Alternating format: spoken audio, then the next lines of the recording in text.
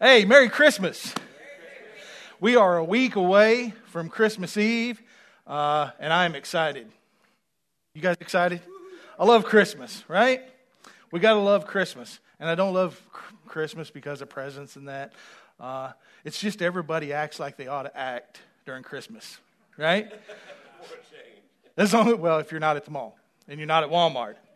Right? If you're just hanging out with people, everybody's joyous and nice to one another and love one another. And that's the way we're always supposed to be. So that's why I love Christmas time. Until somebody takes my parking spot. Right. That's right. Oh. See? You always get me in trouble. I love Christmas. And, next week I think we're going to read the Christmas story. And we're going to have a little bit of info around that. But today, the Christmas story, what's the best Christmas story? It's in Luke, right? It's in Luke. But listen, there's some good stuff in Matthew too, all right? And that's where we're going to be at today. If you'll turn with me in your Bibles to Matthew chapter 2. And listen, Matthew, if we look, we always think we have the same stories throughout Matthew, throughout Mark, throughout Luke, and throughout John, and we think, why do we need the same stories in some of all this? Why do we need 4 different Gospels of Jesus? We need to understand this, and if any of you guys are note takers or like to write in your Bible to help you, I always love to, before I begin to read Matthew, anything in Matthew, I always know that Matthew did this. Matthew wanted to shine the light on Jesus as sovereign, as king. That was what Matthew was doing. That's why even if you look at the very first of Matthew 1, and he's given the genealogy, who's the first person he kind of mentions? He mentions David because he was the king. And it says, listen, Jesus came from David because he's a king and he's from the lineage of a king. And the king of all kings, the Lord of all lords, was going to come from David. So that's where Matthew starts. He believes that Jesus is king. That's Matthew's role. Now Mark, we see that Mark just starts at Jesus' ministry because Mark sees Jesus as a servant. You see, and Mark says, I don't need to look back at his lineage. I'm not worried about that. I'm worried about his servanthood. So Mark just begins right at his ministry. Well, Luke sees Jesus as the Son of God or Son of Man. And that's why even his lineage at the first of Luke is traced all the way back to Adam, because Luke is really wanting to show that God in the flesh became totally human, that he lived on this earth. That was Luke's job. And John's job was that he was the Son of God, that he was God himself. That's why John starts his off not with lineage. He just says, in the beginning was the Word. The Word was with God and the Word was God. So we see that each one of them in their Gospels of Jesus, they had a specific purpose.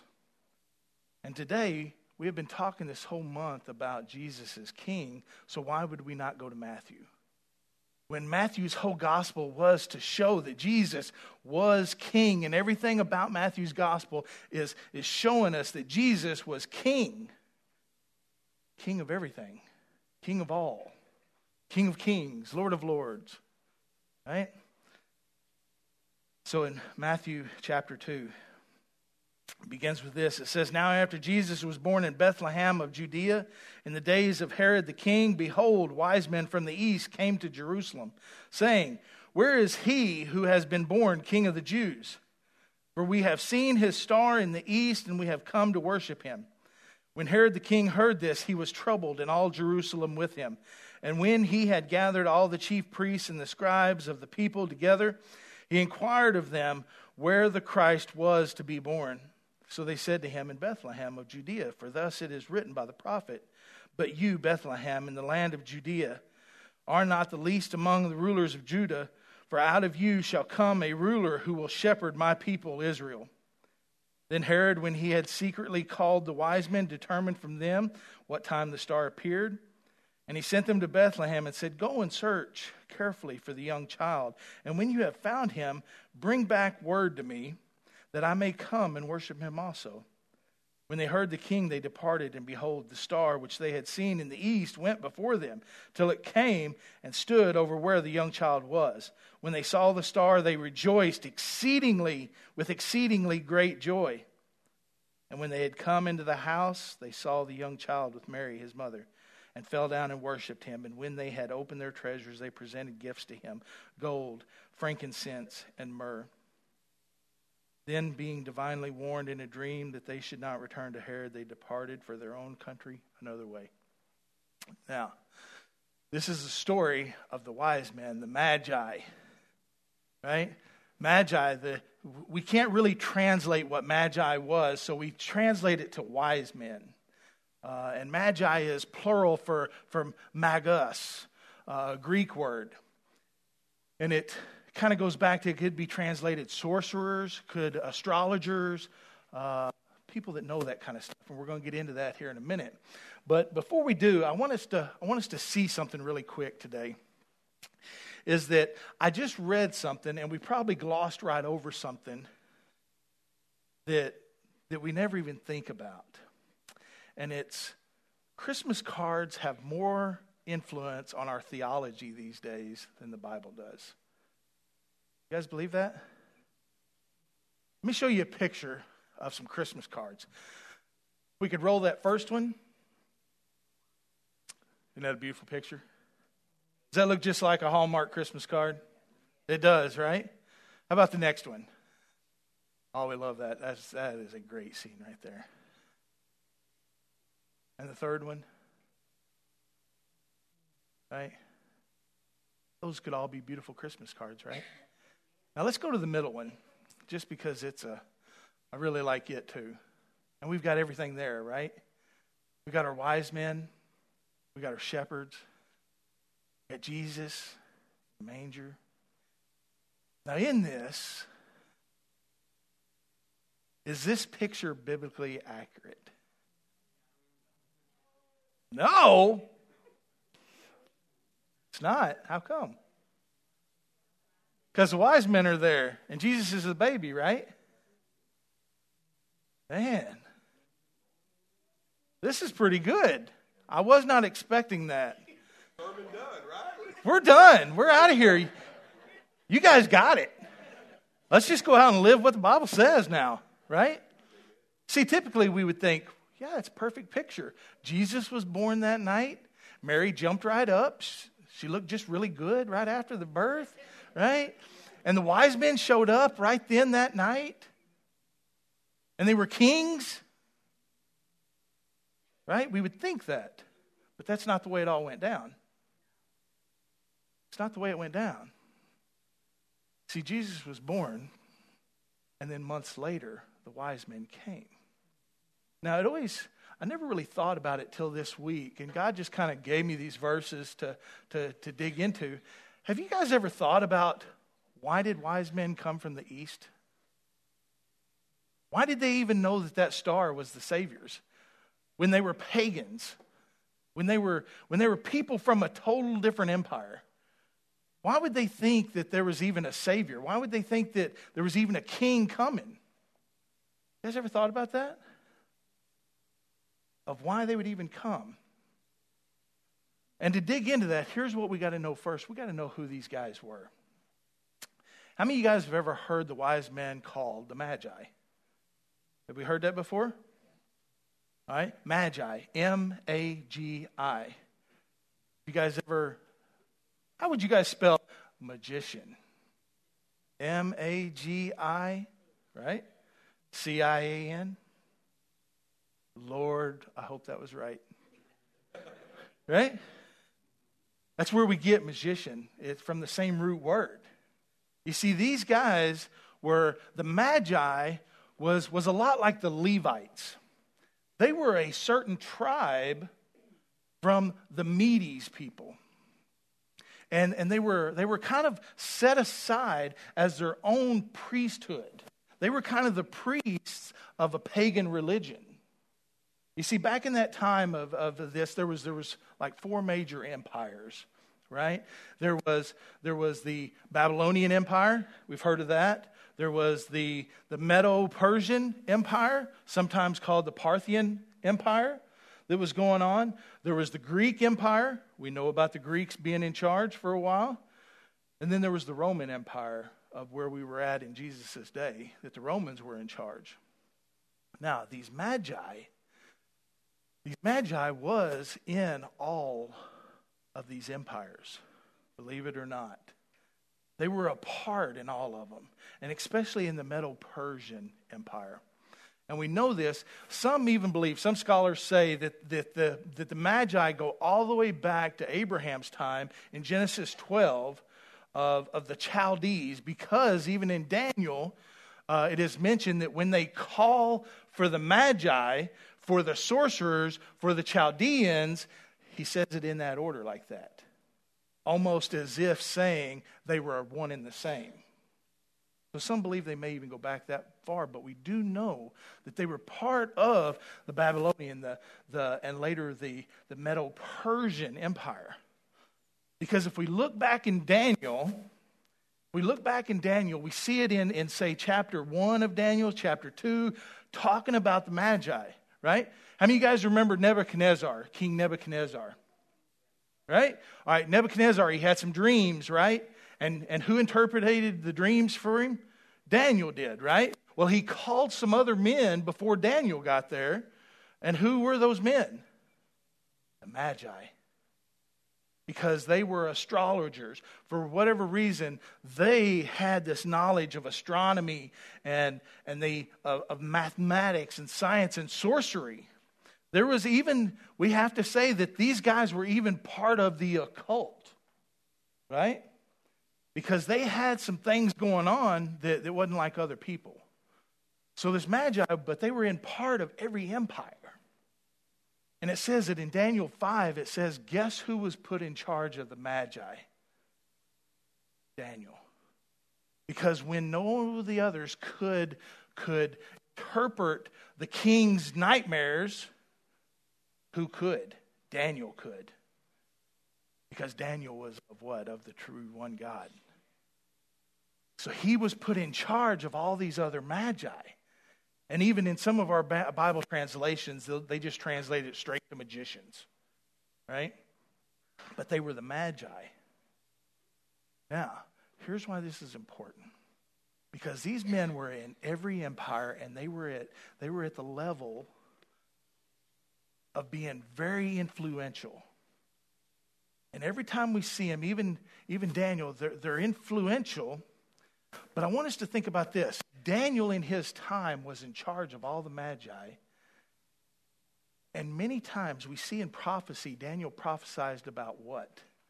Coming Messiah. So we know back in those days that Daniel's in charge of all these Magi. And listen, these Magi, it's funny. The Magi kind of had like I said, they were their own priesthood. It almost runs right parallel with the Jewish religion. Because believe this, the enemy will always make a religion, a false one that looks just like the true religion. You see, these guys, they believed in one true God. They believed in a God.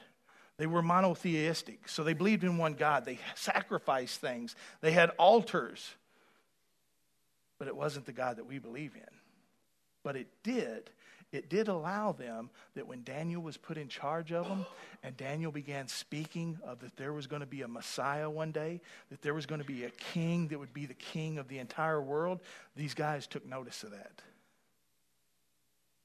And even during the Babylonian captivity, when all of a sudden that was over with, many of the Jews did not return to Israel, did not return to Jerusalem.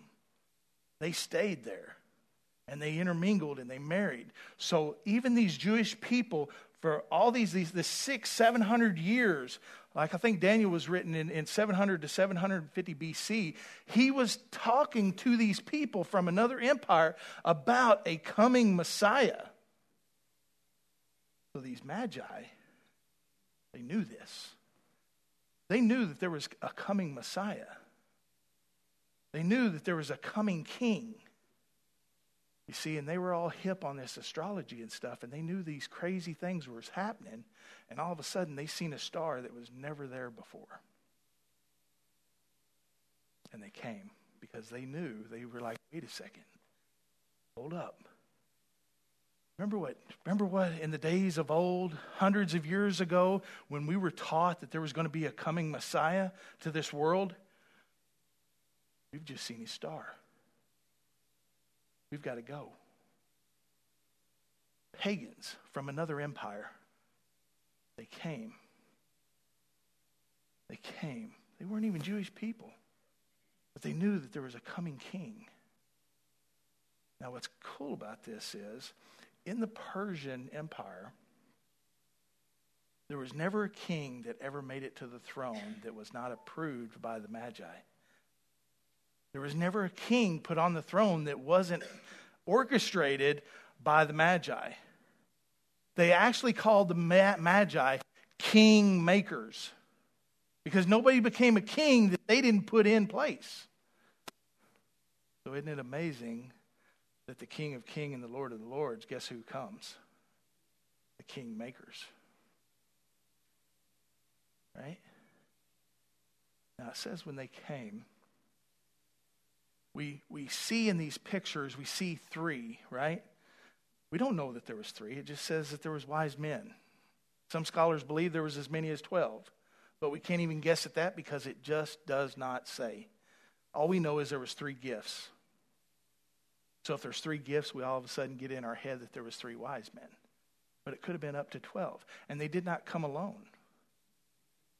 See, they came with a Persian army. They were coming to crown a king. There was probably 1,000 military troops that came with them.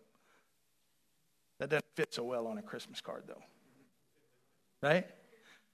So let's just whittle it down to 3. And let's put them on some camels, even though they probably was riding some very nice Arabian horses. Right? But let's put them on some camels, because it's got to be in the desert. So these men came, and it says, here's what I love. It says, they came from the east, and they said, where is he who has been born King of the Jews? Now, for we have seen his star in the east, and we have come to worship him. When Herod the king, say that with me, Herod the king. Who was Herod, and what was he king of? He was king of the Jews.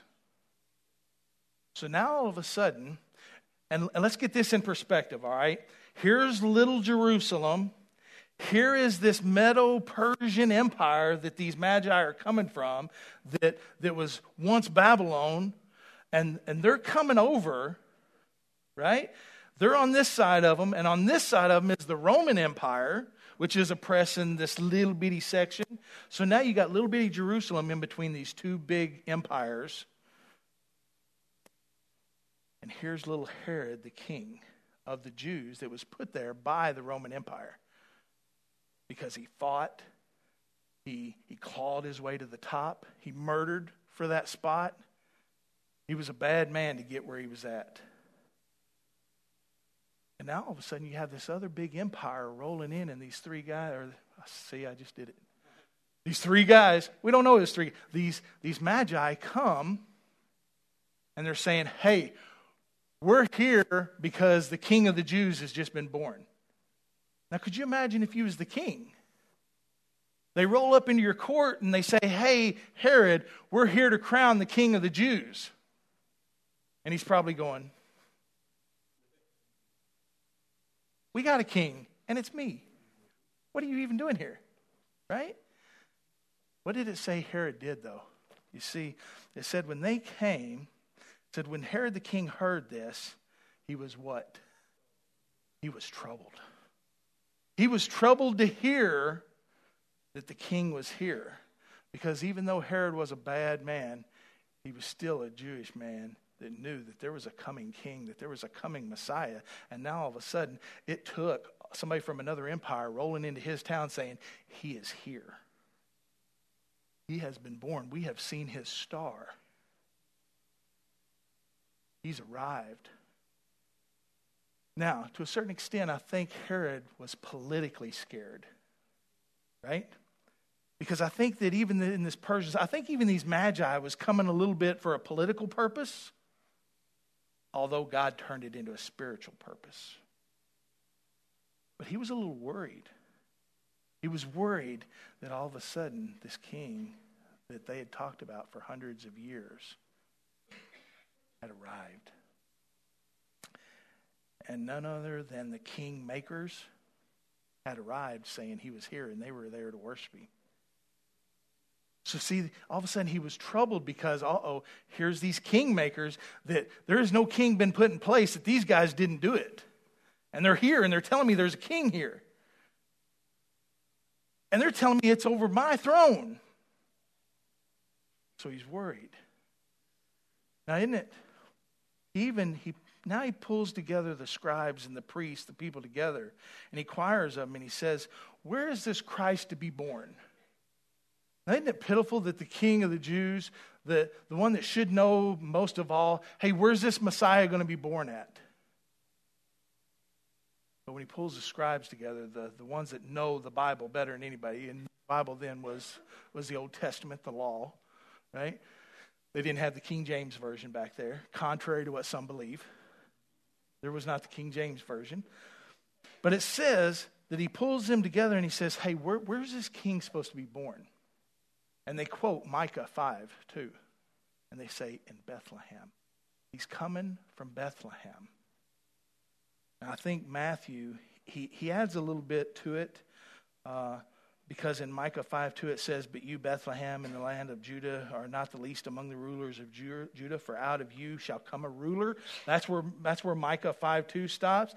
But Matthew inserts this. He says, who will shepherd my people Israel. Not a tyrant king, not an oppressive king like Herod, but a shepherd for the people. One to care, one to love, one to take care of the flock. Matthew's almost saying, hey, how would you like to trade that Herod out for a real shepherd? Because he's coming. He's here. It says that Herod, when he had secretly called the wise men. See, he had the public meeting with all of his scribes. But he had the secret meeting with the wise men. He probably said, hey, go call them wise men. I need to speak with them. And he does it in a very sneaky way. You see, Herod, he was troubled by the king coming. He was not joyous that the king was coming. He was troubled. So he calls these wise men in and he says, hey, how long ago was it you guys seen this star? So they tell him. So he kind of gets this in his head, right? So that he knows. Now, he says, hey, go to Bethlehem, because that's where my people tell me that he's been born. Go to Bethlehem, and when you find him, come back and bring me word, because I would love to worship him too. You guys believe that? That the king of the Jews would say, hey, this new king you're talking about that's going to kick me off my throne, that's going to take all my money, that's going to take all my power, that's going to take everything from me, all my livelihood. Would you tell me where he's at, because I'd love to go worship him? Right? It's not what he did. Listen, he wanted to kill him, because even on in chapter 2 it says that he killed every child under the age of 2 in Bethlehem and all its surrounding districts. Because listen, it says that the wise men, they left from Herod. They departed. And you see, when they got to Jerusalem, the star was gone. And let us know that the star was not a star, but it was the glory of God that was shining. And when they left the king, guess what? The glory of God come back again in Bethlehem when they went off to travel. It says, when they heard the king, they departed, and behold, the star which they had seen in the east went before them, till it came and stood over where the young child was. When they saw the star, they rejoiced with exceedingly great joy. They were not troubled. They were not worried. To be quite honest, these pagans from another empire, from thousands of miles away, came and had exceedingly great joy when they found where this king was at. Exceedingly great joy. That's a stark difference from Herod, isn't it? And where Herod killed every baby, what does it say that the wise men did? These magi, and when they had come into the house, you get that? Did you guys catch that earlier? That they were in a house and not in a manger? See, we're months later. Joseph and Mary had done found them a house to rent because they wasn't going to buy one because they knew they were leaving soon. So they're just renting. Probably had a 6-month lease or something, right? So they're in a house, and this is where the wise men have found them. And this child is months old. It says, and when they had come into the house, they saw the young child with Mary, his mother, and fell down and worshipped who? Worshipped who? Him. They did not worship the family. They did not worship Mary. They worshiped him. This little child that they knew was king. This little child that they had been taught for hundreds of years, even though it had nothing to do with their religion. They were taught by Daniel that this coming king would be the ruler of all the world, would be the Messiah of all the world, would save the entire world. And they were at his house this evening. They were not scared of him. They were not fearful of him. And he did not trouble them. They were filled with exceedingly great joy. And it says, they fell down and worshiped him. See, they were important men. They were important men that set kings on thrones. They were more important than you and I. Even they fell down to their knees to worship the king, this little child. It says they had opened their treasures. They presented gifts to him, gold, frankincense, and myrrh. You know who possessed gold in those days? Kings. What presents did you take to a king? Gold. Let me tell you. They didn't have gold on their fingers and gold on their ears and gold in everything. Gold on their teeth. Gold was only for kings in those days. They brought gold because they were coming to see a king. Frankincense. Frankincense was in the temple, right? And it was incense. The aroma that would go up to God, and that was for God. The frankincense in the temple was for God. The gift was for God. Myrrh being a fragrance, it was almost the deodorant of the day. Myrrh. It says that when Jesus' body, when they went, they took myrrh and other spices. Because myrrh was for dead people. Myrrh was for humans. So we see that even the Magi knew they were in the presence of a king, they were in the presence of God, and they were in the presence of a human. All in one. God in the flesh, King of kings. Now, we say, well, what does this Magi and all this have to do with us today? Well, let me tell you, we're either the Magi or we're Herod. We're in one of two camps. You see, we may be like Herod. And we're sitting back and we go, I know there's a Messiah. I know there's a Jesus. I know who he is. But I really don't want him. Because if I accept Jesus for who he is, if I accept that Jesus is Lord of Lords and King of Kings, and that every name under heaven will bow and every knee will bow to him. If I believe that he is he, then guess what? Then I have to get off my throne.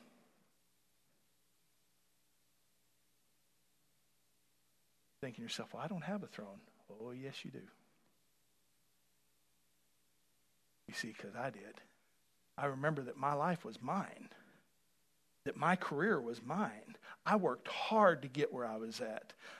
My check was my check. That money I earned, that was all mine. Those kids, I could take care of my kids the way I wanted to because they were mine. My house, I could do what, hey, that truck I had, that car, that everything I had, that was mine. That was my empire. I had built it. It was mine. I remember thinking right before I surrendered to the Lord, I remember thinking, what am I afraid of giving up? I never knew what I was afraid of giving up because I always thought, I'm not that bad a guy. You know, I don't go out. I'm not a drinker. I'm not this. I don't rob banks. I don't kill nobody. I'm a pretty good dude. What I didn't realize was I was still sitting on my own throne of my own empire. And nobody was going to tell me what to do with it. Nobody was going to tell me how to live. See, because when Jesus becomes your Lord and Savior, when all of a sudden he becomes the King and Lord of Lords, then he owns everything you got. There ain't nothing you've got that he didn't give you, and there ain't nothing that he can't take away from you, and there ain't nothing that he shouldn't be able to tell you what to do with it. Now there's our trouble.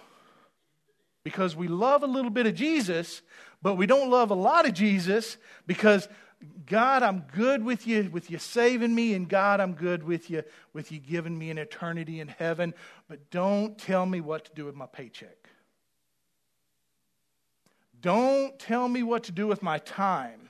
Don't tell me I have to go to church every Sunday. Don't tell me I have to be part of a body that you created. Don't tell me that I have to be a part of a mission that you gave your life for and then put into my hands. Don't tell me that. I just need the saving part. See, then we're Herod. But maybe we ought to be like the pagan priests that's part of the occult. Maybe we ought to be like them, and when we see a king, we recognize it, and we fall on our knees, on our faces, to a king, to a Lord of Lords. And we let him know that you've got it all. We're here to do your bidding. Maybe we ought to be like those guys instead of being like the good church people back then. Because in John it said that he came unto his own, and what happened? They didn't even receive him. He was born in Bethlehem right underneath their nose. The king had heard that the king was there, and they could care less. They could care less. Because they were scared that if the king was here, then the king would be king. Sometimes when we come to church and we hear that message that Jesus is Lord of Lords, we go, yes, he's Lord of Lords. But only at this 30 minutes. As soon as the clock strikes 12 and I walk out the back door, now I'm back in charge. He's only in charge at church.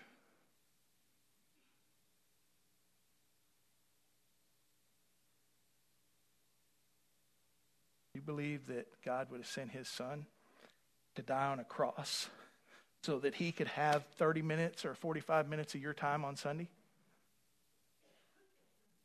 Would that have been worth it?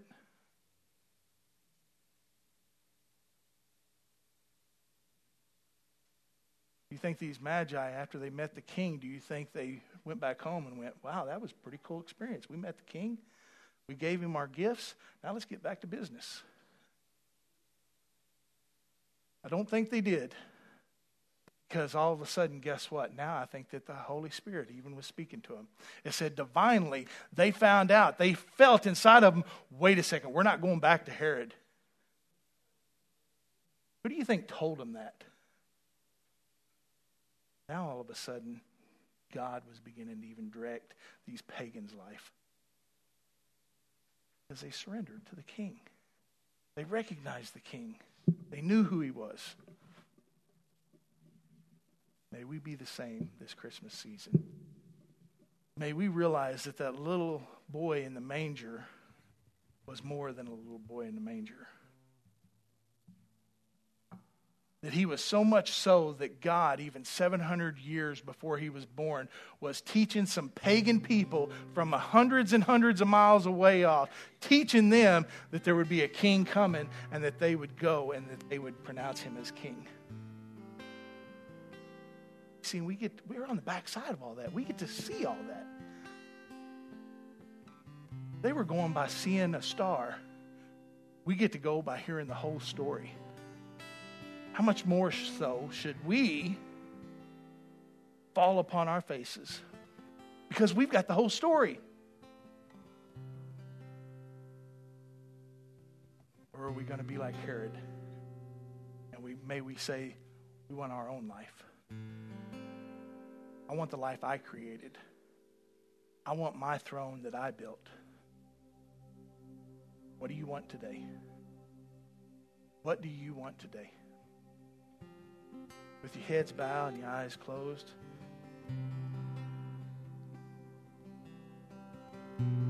Take stock today. Take stock in your life. Take a look at it. Do you look more like the Magi that fell and worshiped Jesus, or do you look more like Herod that wants to destroy Jesus? To keep him from taking over your throne.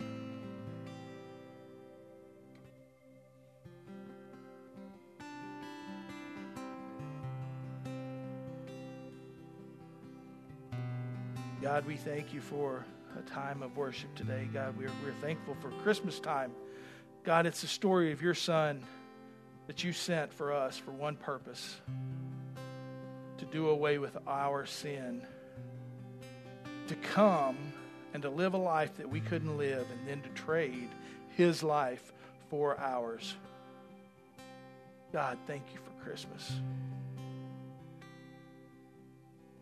Thank you for showing that your king, your son, was not just for the Jewish people, but it was for us pagans. It was far away from him. God, another glimpse that you would save us Gentiles, that you would save us that was not part of the Jewish religion, that you would still call a whole world to you. Thank you for showing us that in this little story of these men coming.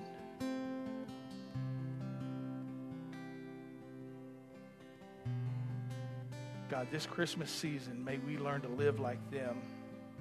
May we learn to live like people that recognize our King.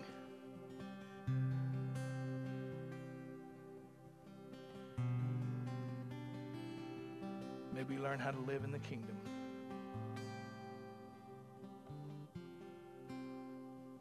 God, we pray this in Jesus' name.